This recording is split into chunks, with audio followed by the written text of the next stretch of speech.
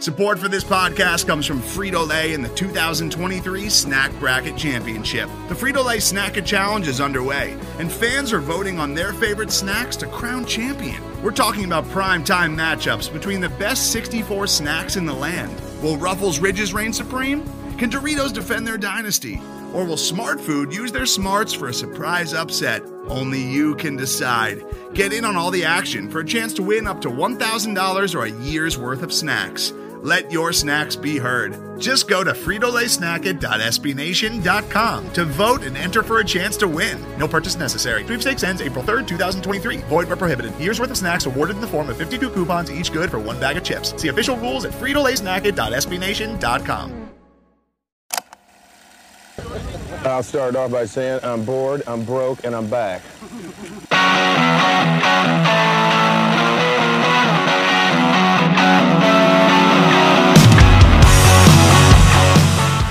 Have you noticed that things are a little weird?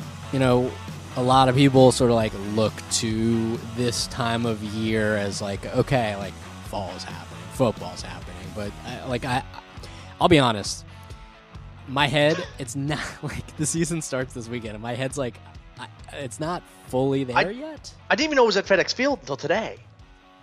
It's just, it's all background noise. It really is. Because there's so much other shit going on. You're like... Yeah, I don't really know. There is a rhythm to the summer that I think we are accustomed to, especially as it relates to football, that just like totally out the window. I mean, we didn't get anything that we're accustomed to, but I think we will use this opportunity to try to ground ourselves, get ourselves in the right headspace, and talk a little Washington football team. How does that sound to you? That sounds great. I'm looking forward to let's talk a little Washington Football Club. A little football club. Washington football club. I know it's team. I just like club better. We'll talk a little bit about that, I think. This is our very first... I don't know necessarily what this is at this point. This is Bryan from Hogs Haven. You are listening to podcast name TBD. TBD. Let's go with TBD. TBD. It's like the Washington football team of podcast names. Placeholder podcast name. I think here's our goal. By the end of this, we will have a name of what this is. Well, I'm drinking enough bourbon to figure this out. That's the way to go. You are a bourbon man. We should introduce ourselves. So anyone who's familiar, this is like the most arrogant thing I've ever said. Anyone who's familiar with this podcast channel and with Hogs Haven will know this is Bryan from Hogs Haven. Hello, hi, welcome. Sorry I haven't been writing very much and haven't been putting up nearly as many stories. As I've said, it is a challenge these days. I don't really know what's going on. It's crazy out there, and it was. I can imagine until knowing the season's coming up in a couple of days, it's been hard to write anything. Honestly, what was left? Somehow we do have some very talented and more prolific writers than I. Been really leaning on Bill from Bangkok, Bill from Bangkok. He's fantastic. Mark Tyler, the rest of the gang. You know them. You like reading their stuff. I do too. Well, no one here, presumably, knows who you are, though. So no one has a clue. Let's let the people in. Let's let the people in. Who are you? How do I say this? I'll use the old Eddie Murphy line. I'm Gumbi, damn it. I've been called Gumbi since 5th grade, and that's what I'm going with on this podcast. So as we do the TBD podcast, we're figuring everything out. I have been a Washington football club team fan for 43 years. I remember 43 years. The moment I was born, I was a fan. I can remember one of my first earliest memories was the 83 Super Bowl. I was, 9-ish during the 87 one. And that was marvelous with Doug Williams throwing it around, and it was amazing. And then it had the 92. I was in high school, getting ready to graduate in a couple of years, and we were on top of the world. We have had very different experiences with this club, this team. We collectively, how do these two jokers know each other? We've known each other for a very long time. Well over 20 years. Well over 20 years, so Yeah. almost half as long as you've been a fan of this team. We go back a long ways. I think over the course of what I hope is a successful project, I've been referring to this as a project, another very arrogant thing to say. We can sort of dive a little bit into our shared histories in addition to our Washington football team histories.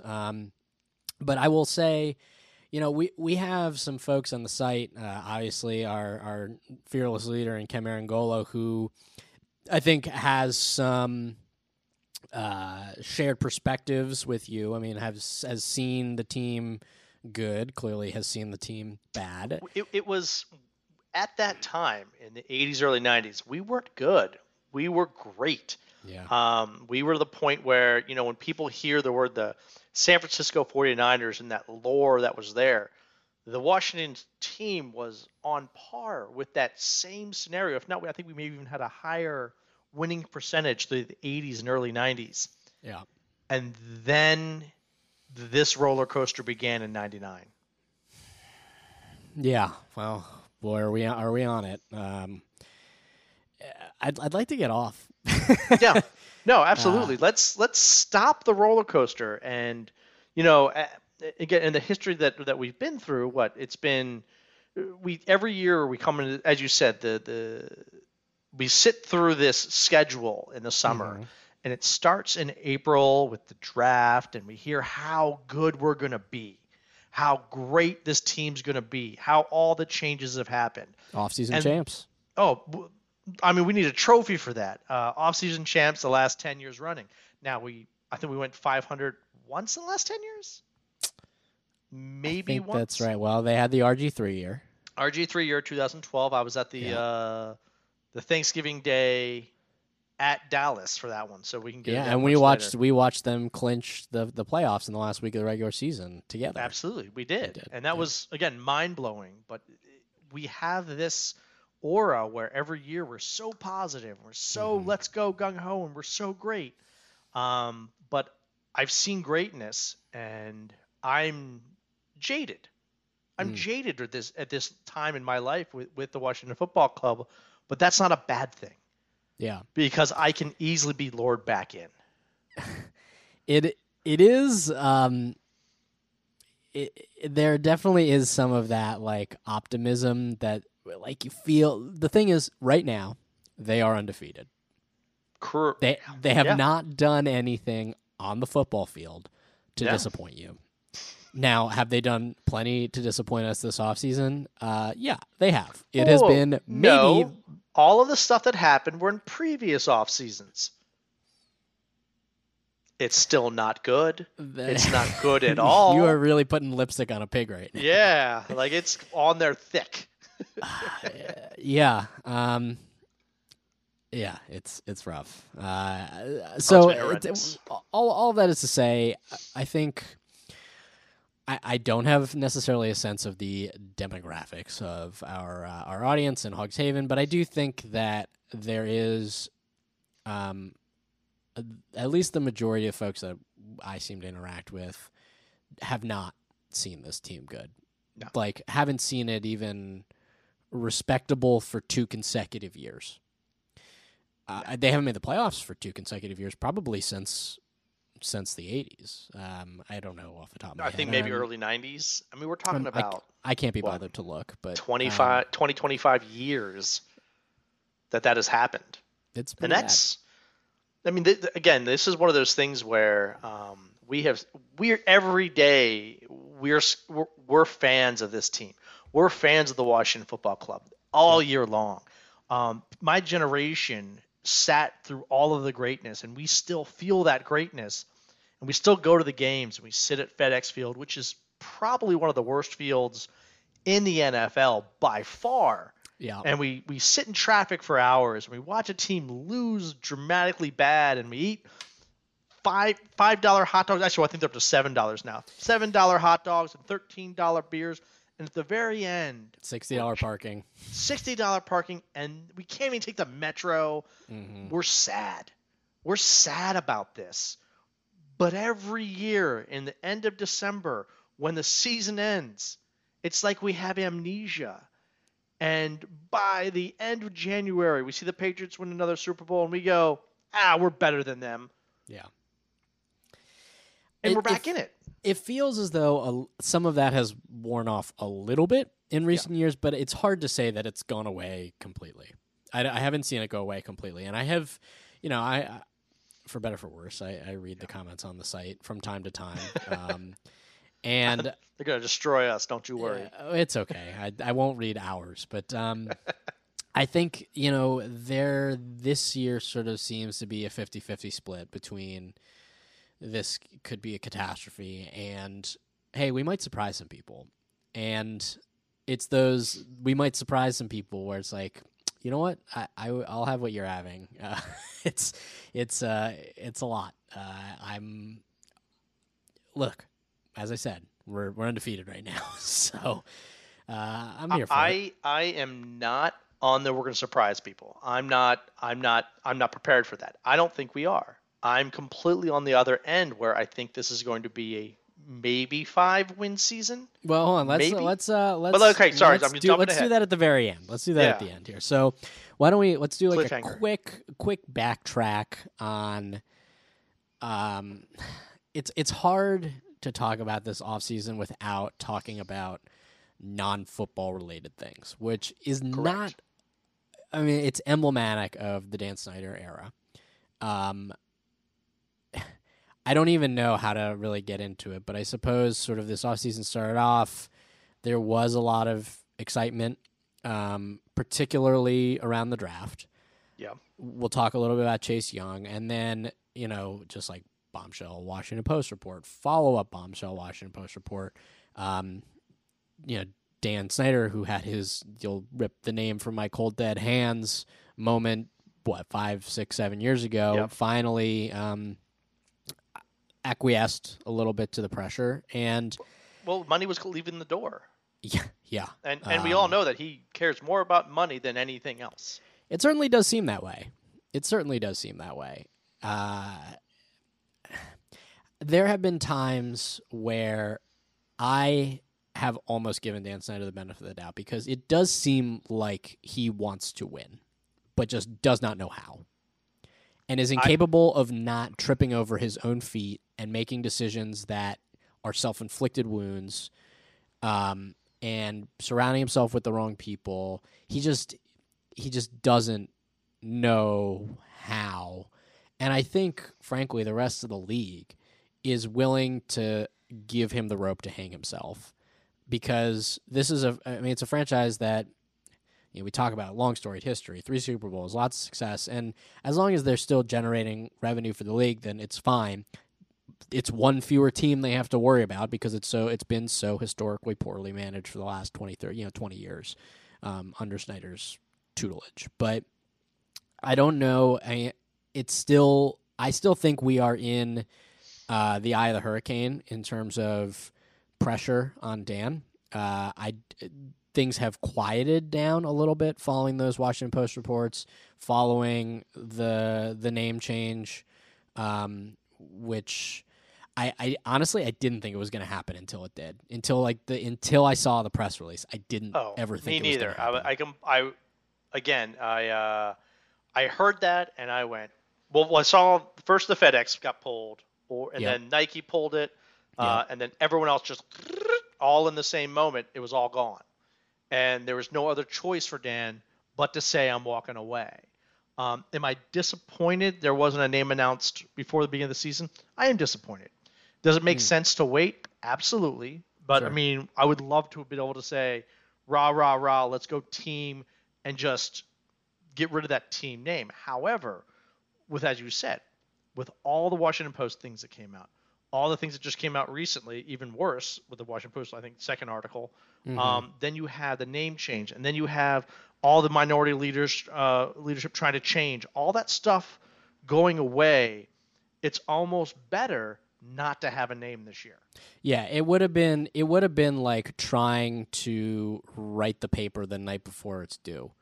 I've said this before. I don't trust Dan to make those decisions or enable the right people to make those decisions in such a short time frame.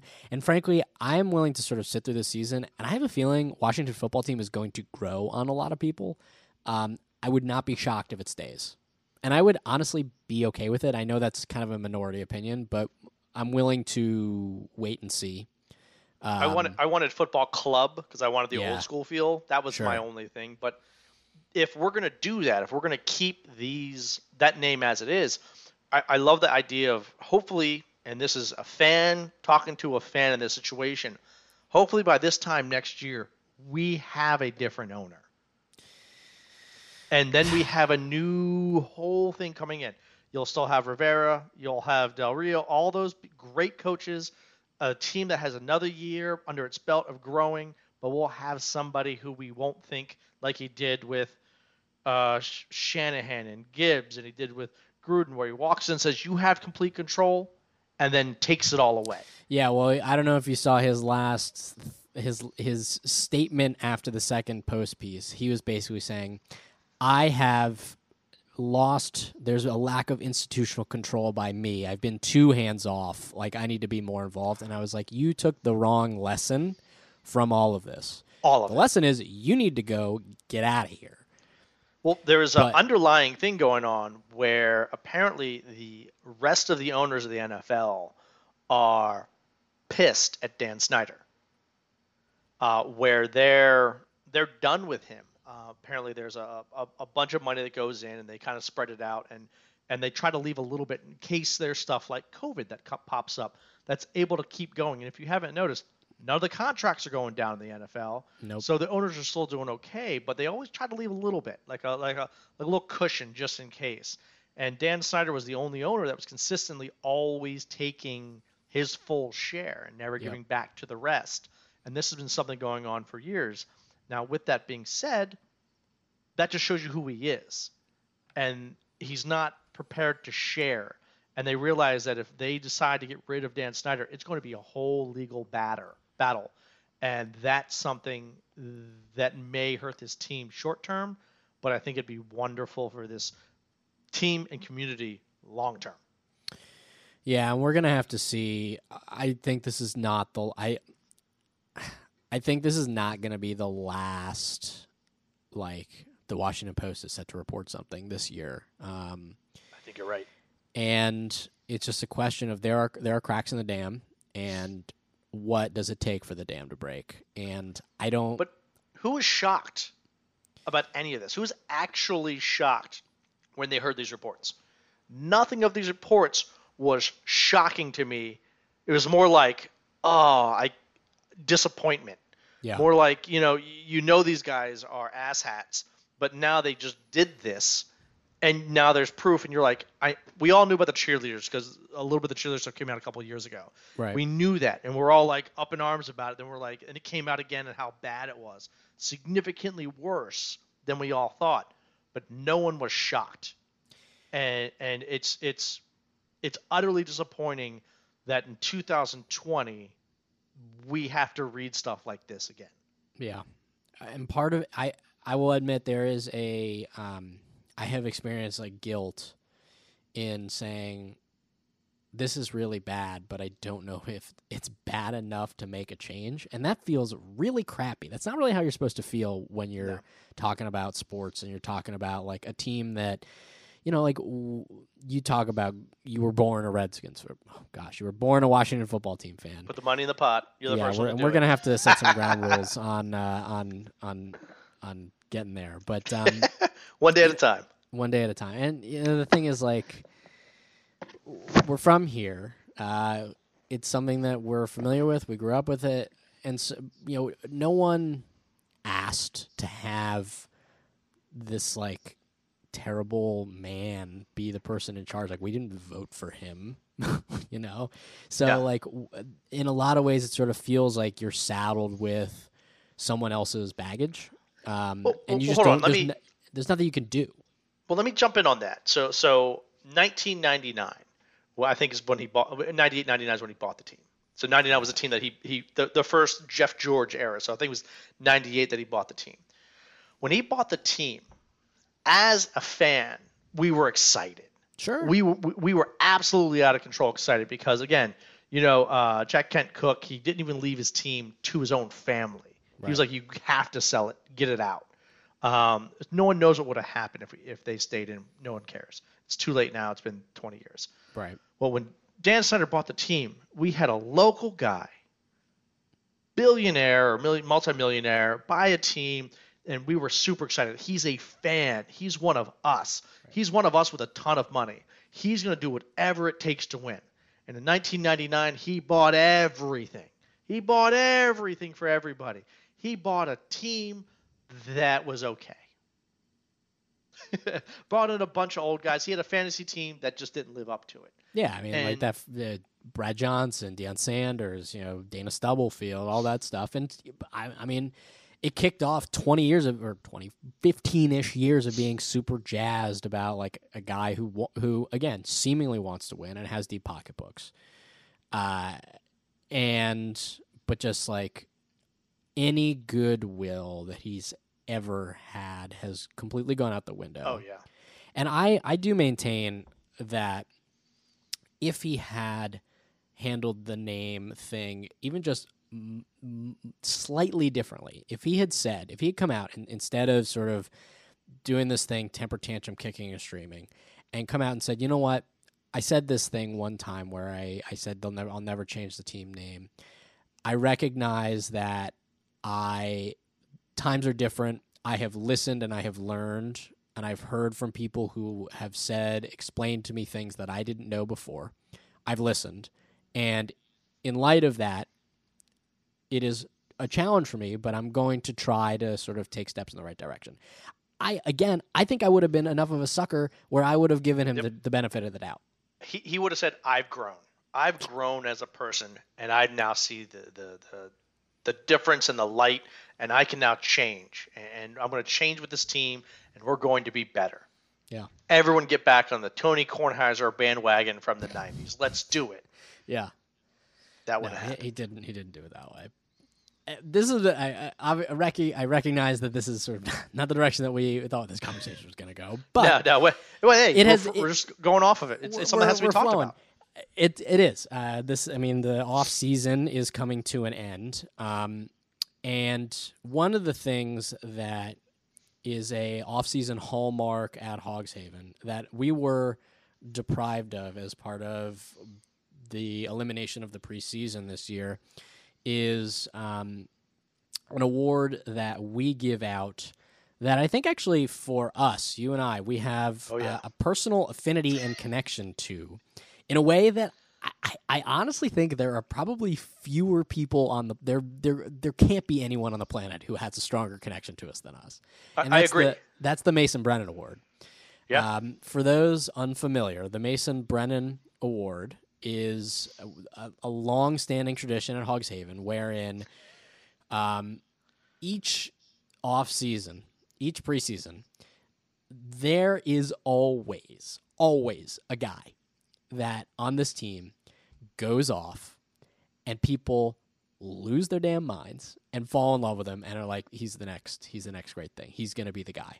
And he's going to be the guy that shows up out of nowhere and takes over the world.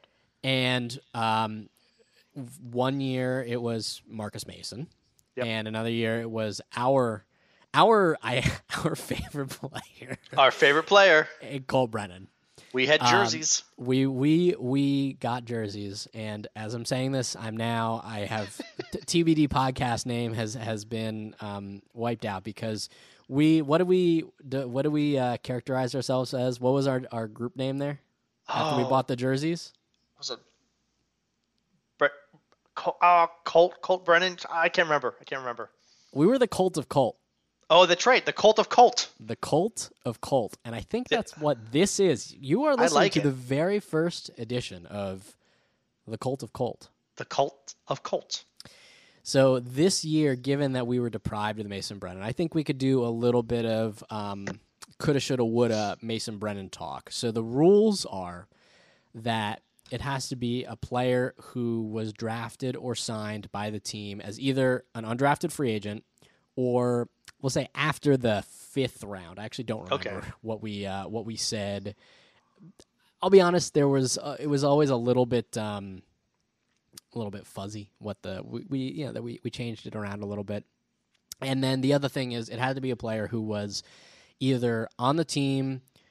The only way that they were on the team for multiple years is if they had been on the practice squad, inactive, or very limited time and productivity. Somebody we all didn't think was going to make it. Yeah. So usually the people who like our voters, they get all into it because they saw a guy go off like Colt Brennan did in the Hall of Fame game. Then we went and saw him, and he also went off in that very next game. And we ended up going out and buying Colt Brennan jerseys. We'll include that in this in the article. So you need to, if you're not seeing this on Hogs Haven. Before people start getting all up in arms, is like, why would you spend that much money on a Colt Brennan jersey? I want to understand is that we could get a preseason ticket and a Brennan jersey. I think it was $20 a person. Yeah, it was items. It was on clearance. Oh yeah, and so we bought out all the Colt Brennan jerseys and all these tickets. So it was. Again, it was $20 a person for both of those items. Yeah. Yeah, I kept it for years. So I still have it. It's like the only Washington football team jersey that I wear. Let's look at some of these the past winners. Last year's winner actually ended up being fairly legit. It was Jimmy Moreland, the People's Corner. Absolutely. But like other guys who we talked about were like Casanova McKenzie. Remember him? Oh, that was from last year. Josh Harvey Clemens was a nominee. Jeremy Reeves, he didn't make the team. Kelvin Harmon, Kelvin Harmon is a classic Mason Brennan guy. Actually, Bill in Bangkok wrote a piece 3 years ago, where he went back and looked at all of the past Mason Brennan nominees and winners, and where are they now? He did do a where are they now. This is I'm just gonna start saying some names, just because they're like fun names. This is like a good oh shit, I remember him. Do you remember Sky Dawson? Oh yeah, Sky Dawson. Can I guess where they are now? Can I just make a quick guess? Well, so this is as of 2017. You can guess. Go ahead. Okay, yes. Used cars. He went to the CFL. Oh wow! Okay. And then who knows? I go with used cars. Chase Minifield was a Mason Brennan. Aldrick Robinson, who actually ended up being like a pretty productive pro. Where did he go? He did a decent whole NFL. I had him on a fantasy team. Yeah, he did fine. Let's see who else. You know who was a Mason Brennan guy? He's probably the most successful Mason Brennan nominee of all time was Chris Thompson. Oh yeah, I mean, how long we had Chris Thompson? He's a Jet now, right? No, he went to he followed Jay. He's down in Jacksonville. He's probably gonna. Oh, okay. Oh yeah. Well, I mean, he was a great third down back, and he's such a little scat back. He's great, but again, here's a guy who was no one's sure if he's going to make the team, and he stayed around forever, and gotta love that guy. He was the 2013 Mason Brennan winner. Here's a name that I honestly don't remember. Is Jawan Jameson? He ended up going and playing for Champions Indoor Football. Oh, I don't remember that either. Yeah. But you did try out for the Valor. So I did try out for the Valor. And everyone needs to know that Bryan did will finish writing those pieces someday. The 2013 winner was Bakari Rambo. That makes sense. Who I think was more... He played.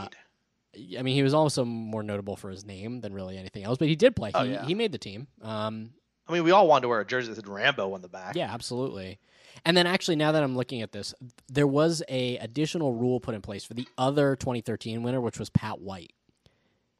Okay. There was the Pat White rule that it couldn't be a guy who, I don't know. He was ineligible because he was drafted too high. He was a second-round pick. Oh, okay, that's way too high, yeah. But let's see. Keenan Robinson. I'm just going to start naming names. Keenan Robinson, Ryan Grant, Rashad Ross, who actually could probably still be.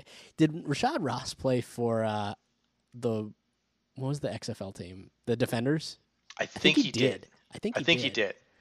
2016, he didn't want to leave. He didn't want to stop playing football. He did not want to. 2016 was the year that I wrote it. I actually leaned on you for nominees. That was the nominees that year were Keith Marshall. Yep. Martrell Spate. Yep. Maurice Harris. Awesome. Yeah. And Mac Brown. Oh, Mac. Yeah. See, those are great people to watch in the preseason. It's funny because like I have such strong memories of these guys. Absolutely. And yeah, so Mason Brennan, I think in addition to being just a Hogs Haven thing, really is a Washington football team thing. So absolutely. And it's an us thing. Like it's something that we grew up with because especially with our love for Cole Brennan, it was just we've dealt with the jerseys and the sitting in the preseason and loving these guys who play all of the 4 preseason games. They do amazing. Then you don't know what happens to them after that. But you get so excited, especially if you hear their names again like you just did. And we love it. And we love it so much because, again, who doesn't love an underdog? Yeah, these guys are consummate underdogs. By definition, they're underdogs. And this year, I feel like we were deprived of that a little bit. And I think I read something this week that there are fewer undrafted free agents on rosters this season than there have ever been, which makes I think half of the NFL's undrafted free agents are on our team. I mean, it very well could be. I mean, it makes sense. NFL teams are notoriously risk averse. If you can't get tape on a guy, you're not going to make a set of assumptions about him over a guy that like you it's the what you know as opposed to taking that risk. Now, could it be said for this team that they could stand to this year? Like, yeah, maybe. But the ability to sort of like build up that hype just wasn't there based on the inability to watch preseason. We didn't get to see a Colt Brennan go out and like ball out in a preseason game. There wasn't like Brandon Banks going back and like running 3 touchdowns off kick returns in that one preseason or whatever it was. So it's hard to like get up in the same way for it, but we're gonna try. Well, again, as a fan, who doesn't love to watch those 4 preseason games when someone's working so hard to be on the team? But you also can't judge somebody until you see them take a hit or you see them give a hit. Right. Again, it's a little difficult this year, but you got to give it a shot. Right. You got to have some fun with this one. So let's sort of dive in. I guess I'm looking at the 53 man right now. Do you have that pulled up? I have quite a bit of it. Yeah. Okay. Are there any names of guys who made the team that to you sort of feel like Mason Brennan-esque? The one that was sticking out, and this is where a little bit, so he was a 4th round draft pick. Okay, so that's like on the bubble. It's on the bubble. I think it was a 2018 4th round draft pick. Okay. We brought in Sean Davis to be a starter in our secondary. And he's no longer on the team. Which, how and why is that even possible? First of all, he's a Maryland guy. We all love the Maryland guy. But how did that happen? And you look back and you look at Troy Apke. Mm-hmm. Here's a guy who has been he's done a couple of things, but I can see him completely balling out in preseason and then never being heard from again. Is kind of like the process that he's gone through. He got injured 2 years ago and then did okay here and there last year. But again, like when he did play, he had a couple moments, just enough as a fan to keep you involved. Yep. Yeah. But you thought this year he was never going to be heard from again. Sean Davis is going to come in. He disappears. He's 3rd string. He pops in every once in a while if we're ever up by more than 2 touchdowns. But now he's a starter. Yep. Troy Apke, I think, to me, does sort of have that spirit to him. I mean, he played 15 games last year, but I still think he's eligible for this. The one that jumped out at me is the guy who's backing him up, and that's Carmen Curl. That is a real name. If you haven't heard of Carmen Curl, welcome. Me neither. This is his rookie season out of Arkansas. He was a 7th round pick in 2020, so meets the criteria. Late round guy.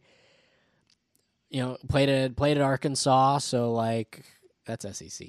I'm not a college football guy, but I think the Redskins. Oh God, that's two.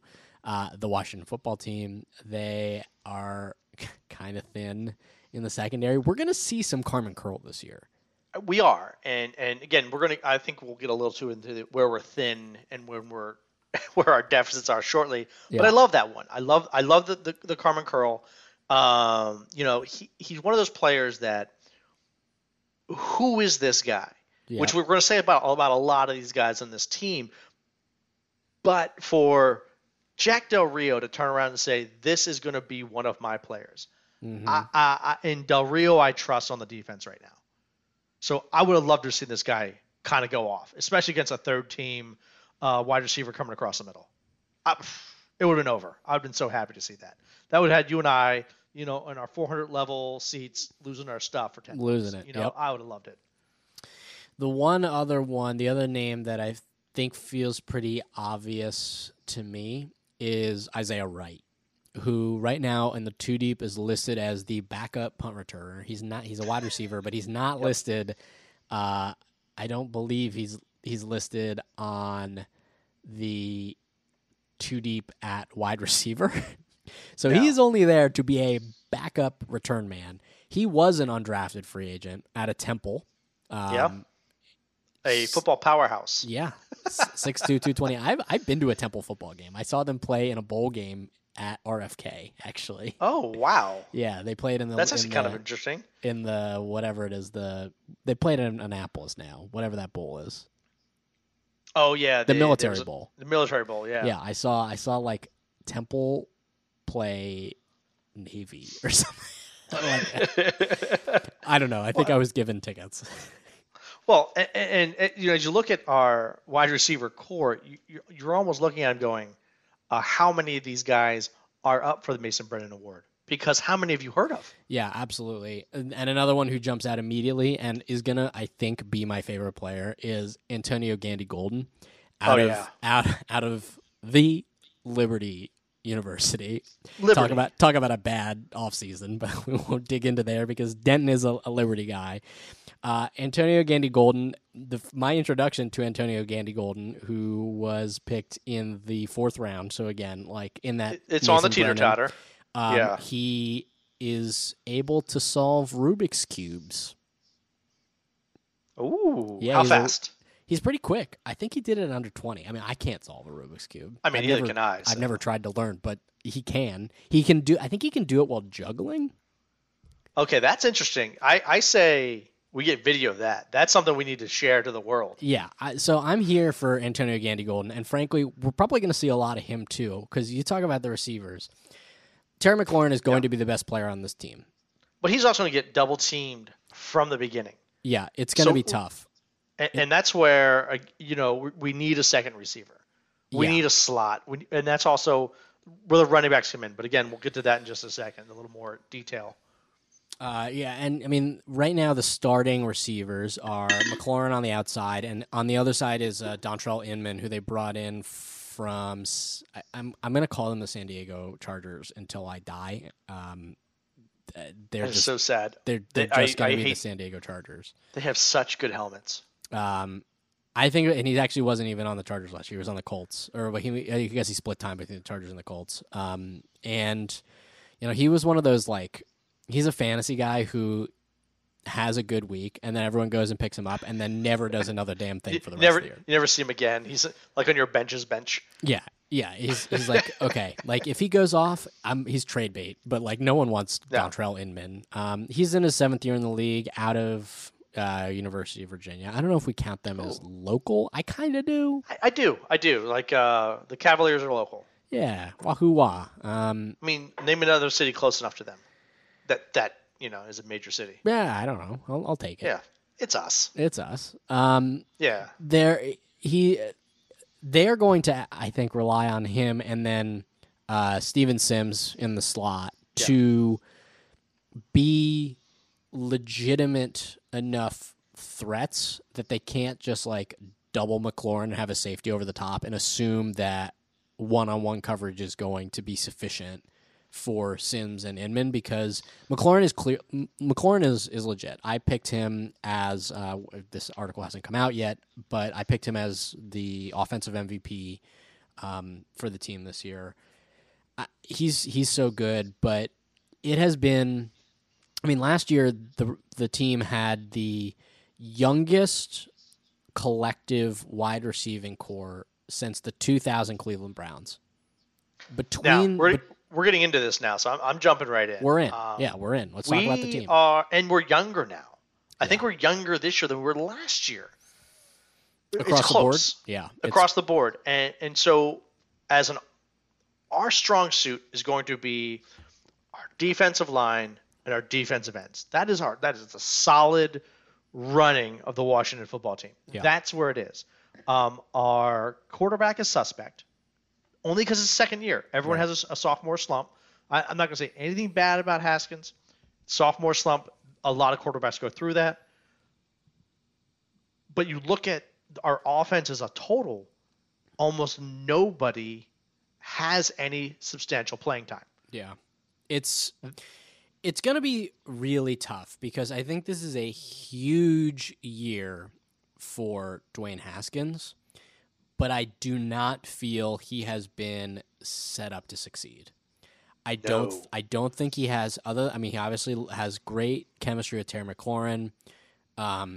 Even dating back to Ohio State, we saw it last year. He was his safety blanket. It was him, and it was every time. Vernon Davis. And McLaurin knew it. Haskins would just throw the ball up, and he'd go get it.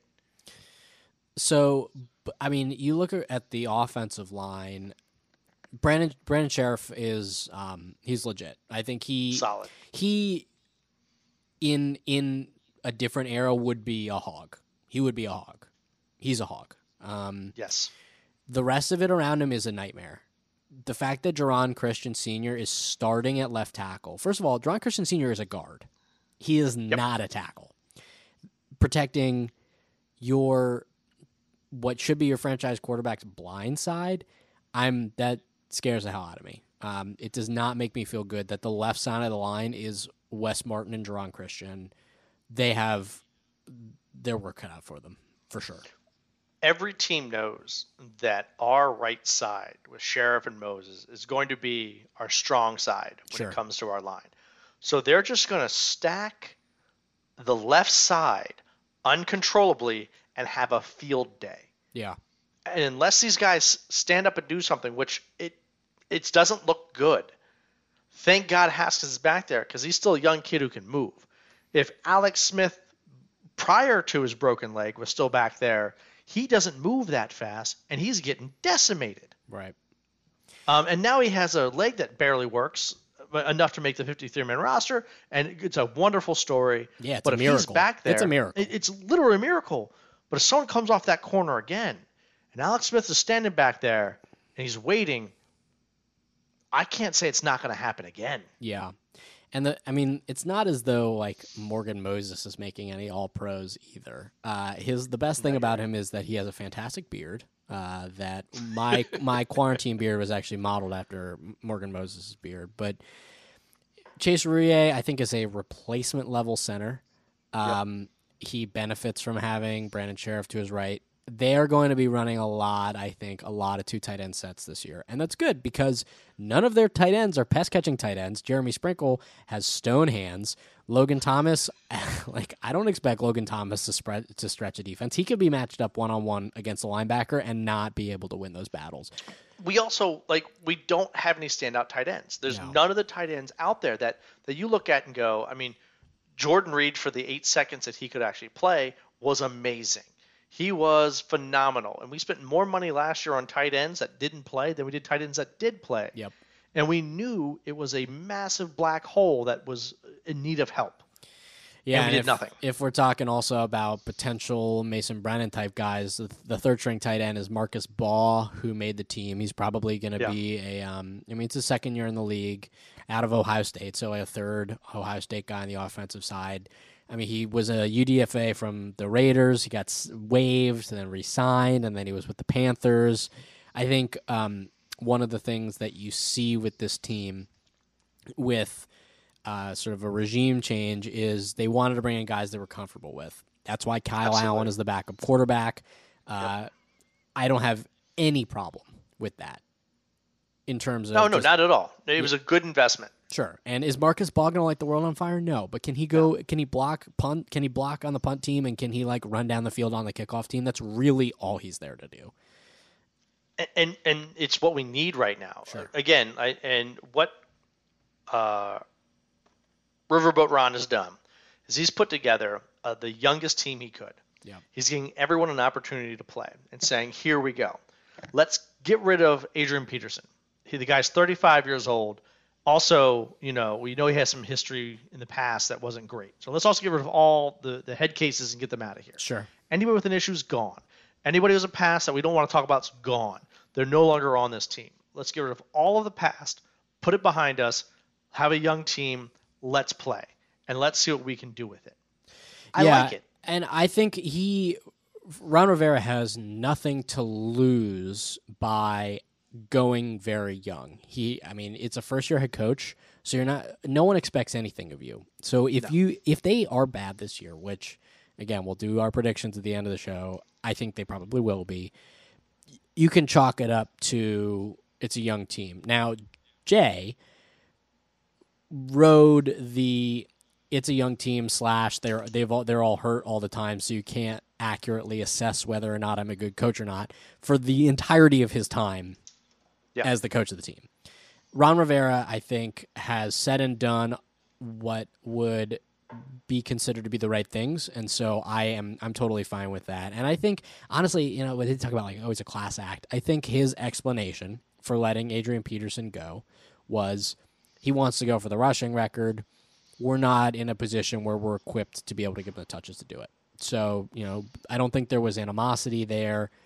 I think people were sad. I actually think Adrian Peterson was sad. That's what, he really took a liking to this region and to this team. And I will be grateful that we got to see him suit up in burgundy and gold. He is an all-time great. Anytime you get the chance. He's a Hall of Famer. Absolutely Hall of Famer. But what Ron's doing is he's come back and said exactly what you said. This team over the last 5 years has not been over 500. Yeah. This team, since I've known them, has never said we're in a rebuilding phase. They've never agreed to it. No. They just keep saying we'll find a way to win. Ron has said, without saying it, this is a season where we're going to rebuild from within. Sure. We're giving the young guys a chance. And even if we don't get a bunch of wins, we're going to get a bunch of players. Right. Well, you figure out what you have. And absolutely, we talk about how it's a big year for Dwayne Haskins. I think the position that is most interesting to me on offense this year is the running back position, and we haven't talked about it yet. Oh, but absolutely. J.D. McKissick is set to be the opening day starter. I don't know if he will stay that way. He just by virtue of being the number one guy on the depth chart, warranted for me enough to go and pick him up in fantasy football.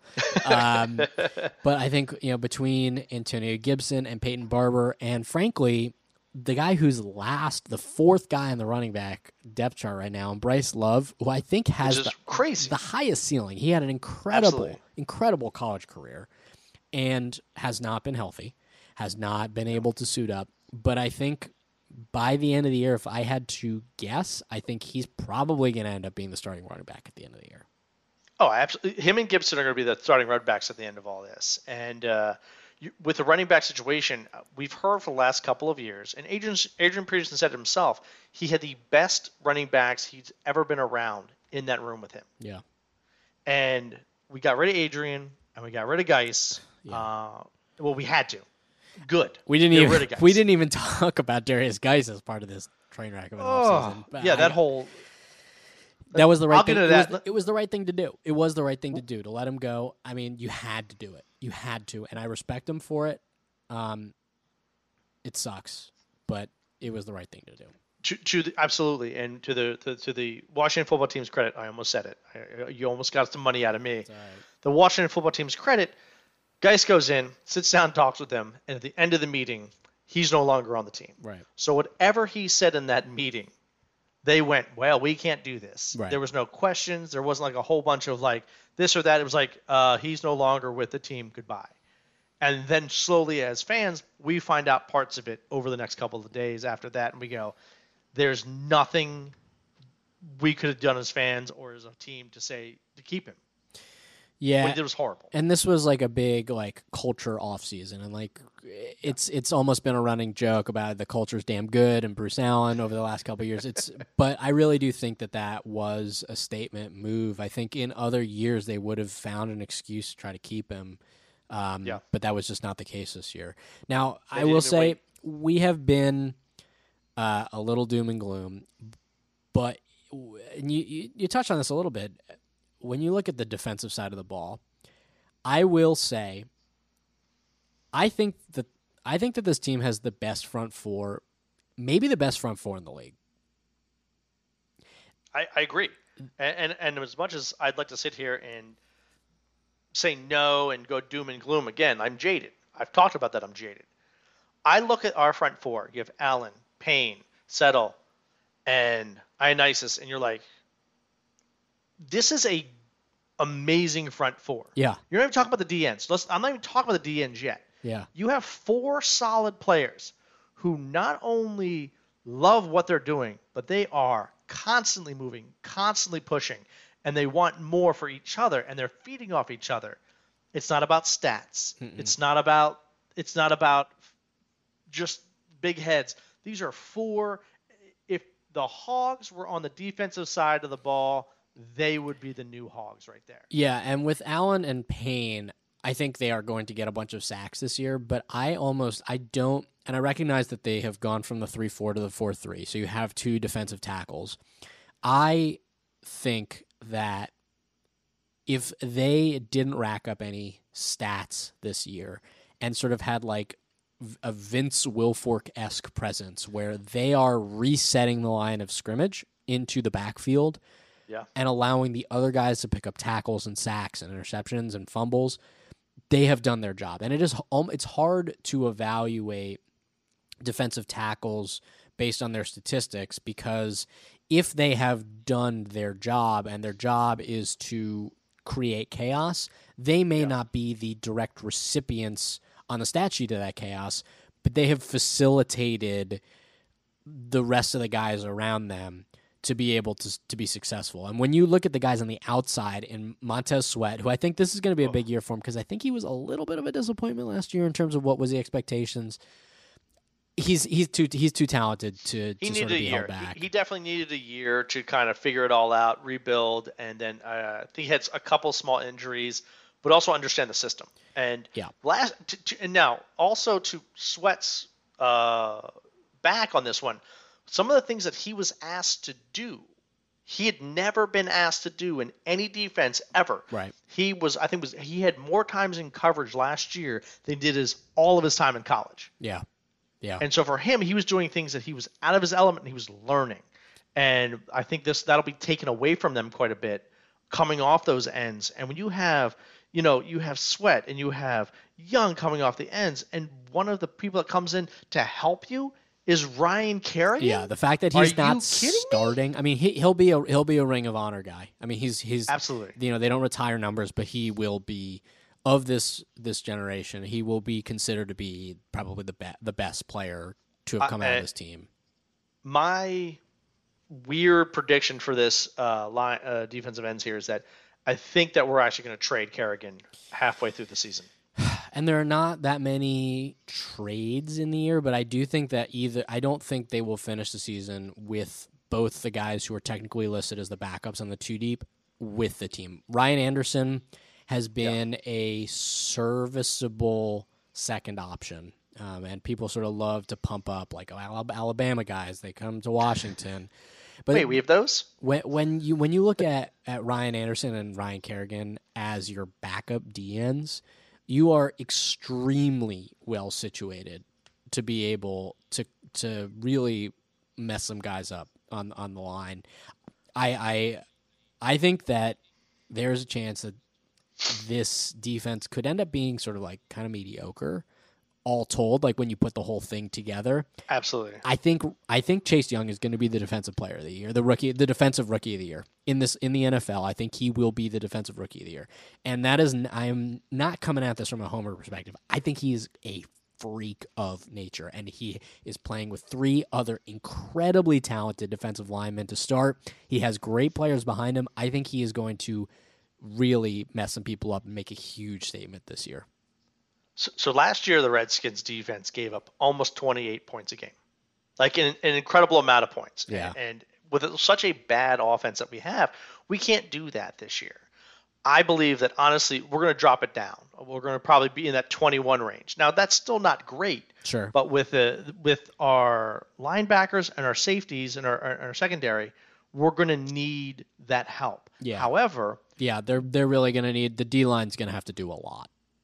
Absolutely, but last year the D line was at 40 in the mid 40s amounts of sacks. Mm-hmm. If they were to have 10 more sacks this year, they would actually be number 1 in the league. Yeah, they had one of the worst defenses in the league, but one of the highest productions from sacks imaginable.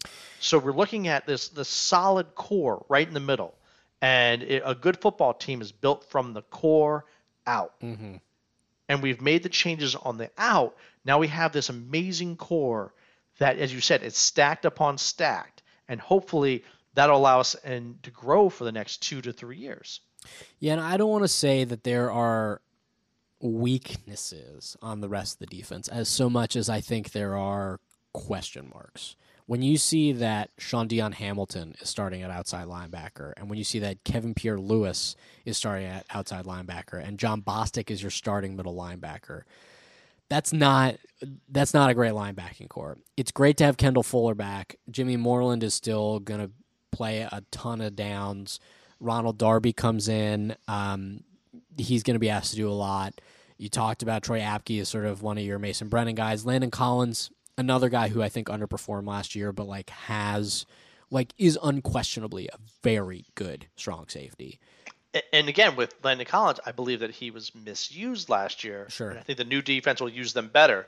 So I think overall, the new defense, the 4-3 defense under Del Rio, will have a better cohesive nature for the way this team should be built. Sure. And now we'll have this solid, but again, I think you're right on the word mediocre. We were bad last year. This year will be mediocre. I know that doesn't sound amazing, but that's a step up. Right. Rome wasn't built in a day. Absolutely. And we have to have time.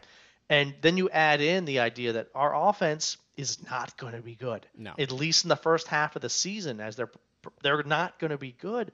So the defense is going to spend more time on the field. So that's going to make them look worse than they actually are by the amount of actual physical minutes they're on the field. And that's going to break them down at the end of each game. Yep. And okay, so let's just dive right in and then close it out. Let's go predictions. So I kind of already tipped my hand. Who do you have as your offensive player of the year? Oh, I think I want to say McLaurin. We all want to say that. Yeah. I mean, I did. So. But I'm not going to do that. I'm going to go right on the outside here, and I'm going to go the very end of the season. The offensive player of the year is actually going to be Haskins. I think he's going to pull it out. I think that he's set up for a very positive year and a year of growth. Even though usually the sophomore slump, I think he's going to be very good this year, and he's going to have a much better touchdown to interception ratio than he's ever had. It was his rookie year last year, but he'll have a good ratio, and I think he'll be the offensive player of the year. Well, and we saw plenty of shirtless workout pics this offseason, so we know for damn sure he's in good shape. He's in great shape. Yeah.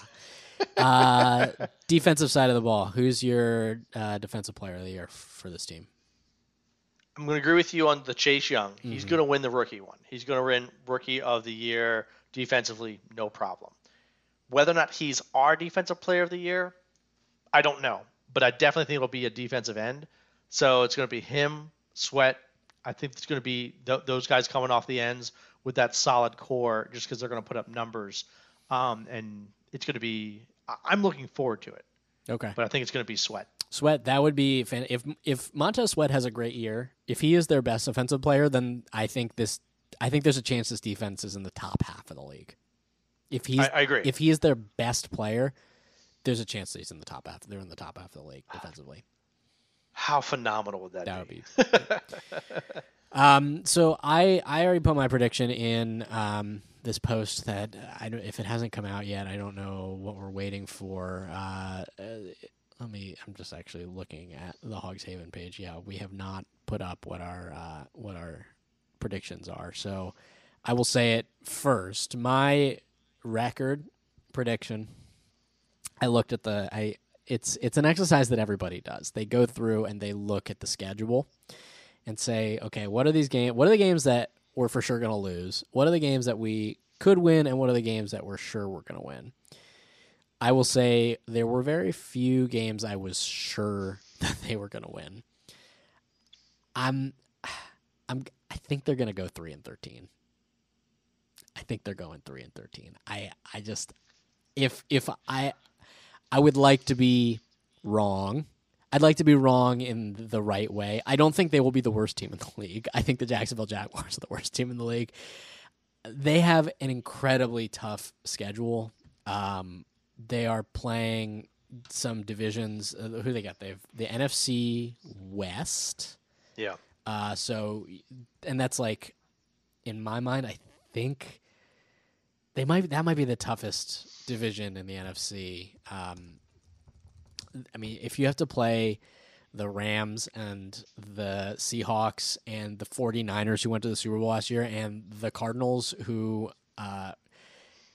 aren't great, but I think have a lot of pieces there, that's tough. I don't think the NFC East is terribly good this year. I think the Cowboys are probably, in my estimation, I think the Cowboys are probably going to win the division. The Eagles, I think, are going to be ish. I don't think the Giants are going to be good. So I think there will probably be a dub against the Giants. Are going to be horrible.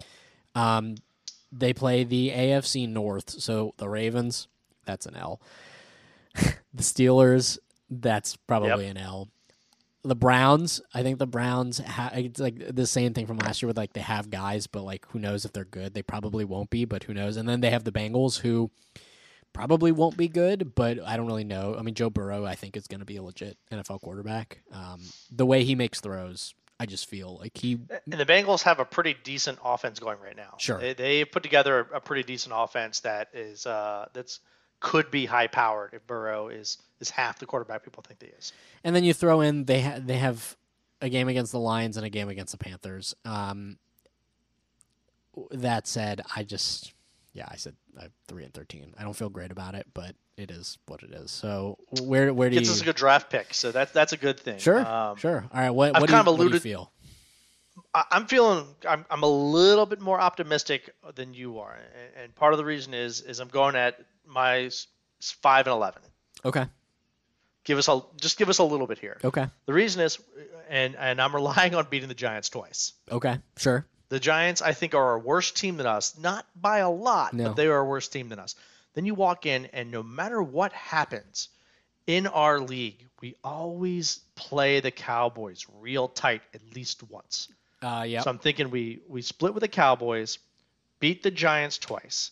Now, then we're looking at kind of some craziness. The Rams, absolutely going to destroy us. You're looking at the Lions. We have a chance. We have a chance against the Lions of pulling one out. So now that's putting in my 4. The Steelers are, especially I think it's at Steelers. It is on the road. Yeah, it's at. Yeah. If there's any fans if you just walk into the Steelers Stadium, it's such a good place. There's no way they're going to win there.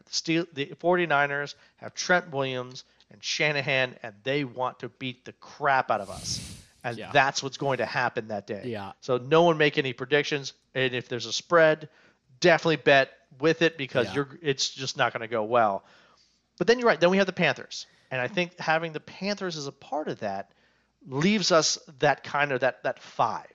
It puts us into that 5 range where we're going to grab one, maybe another one someplace else, maybe pick one against the Eagles. Yeah. But like, do you think like they routinely win a game every year that you don't expect them to?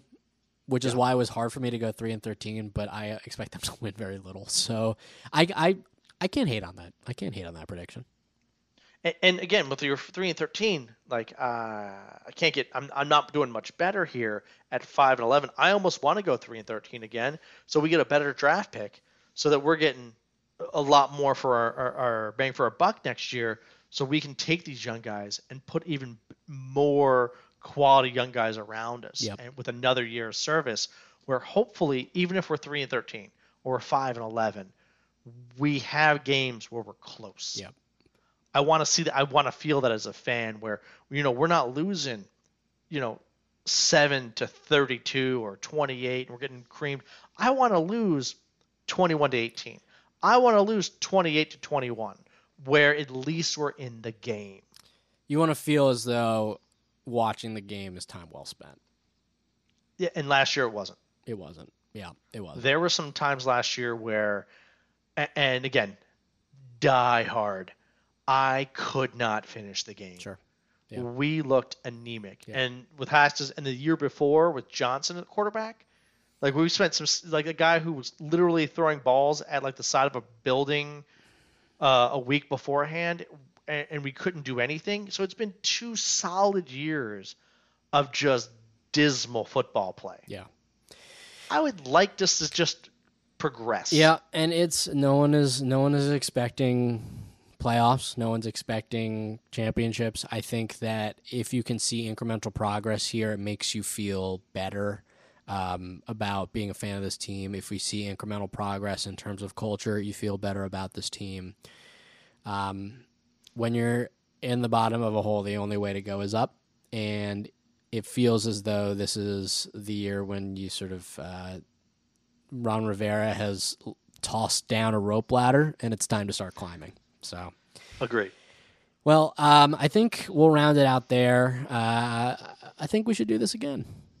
I agree. But before we do anything else, let's remind everyone, Fire Dan Snyder. Fire Dan Snyder. Yes, we'll leave it right there. For Gumbi, this is Bryan from Hogs Haven, and you have been listening to the Cult of Colt.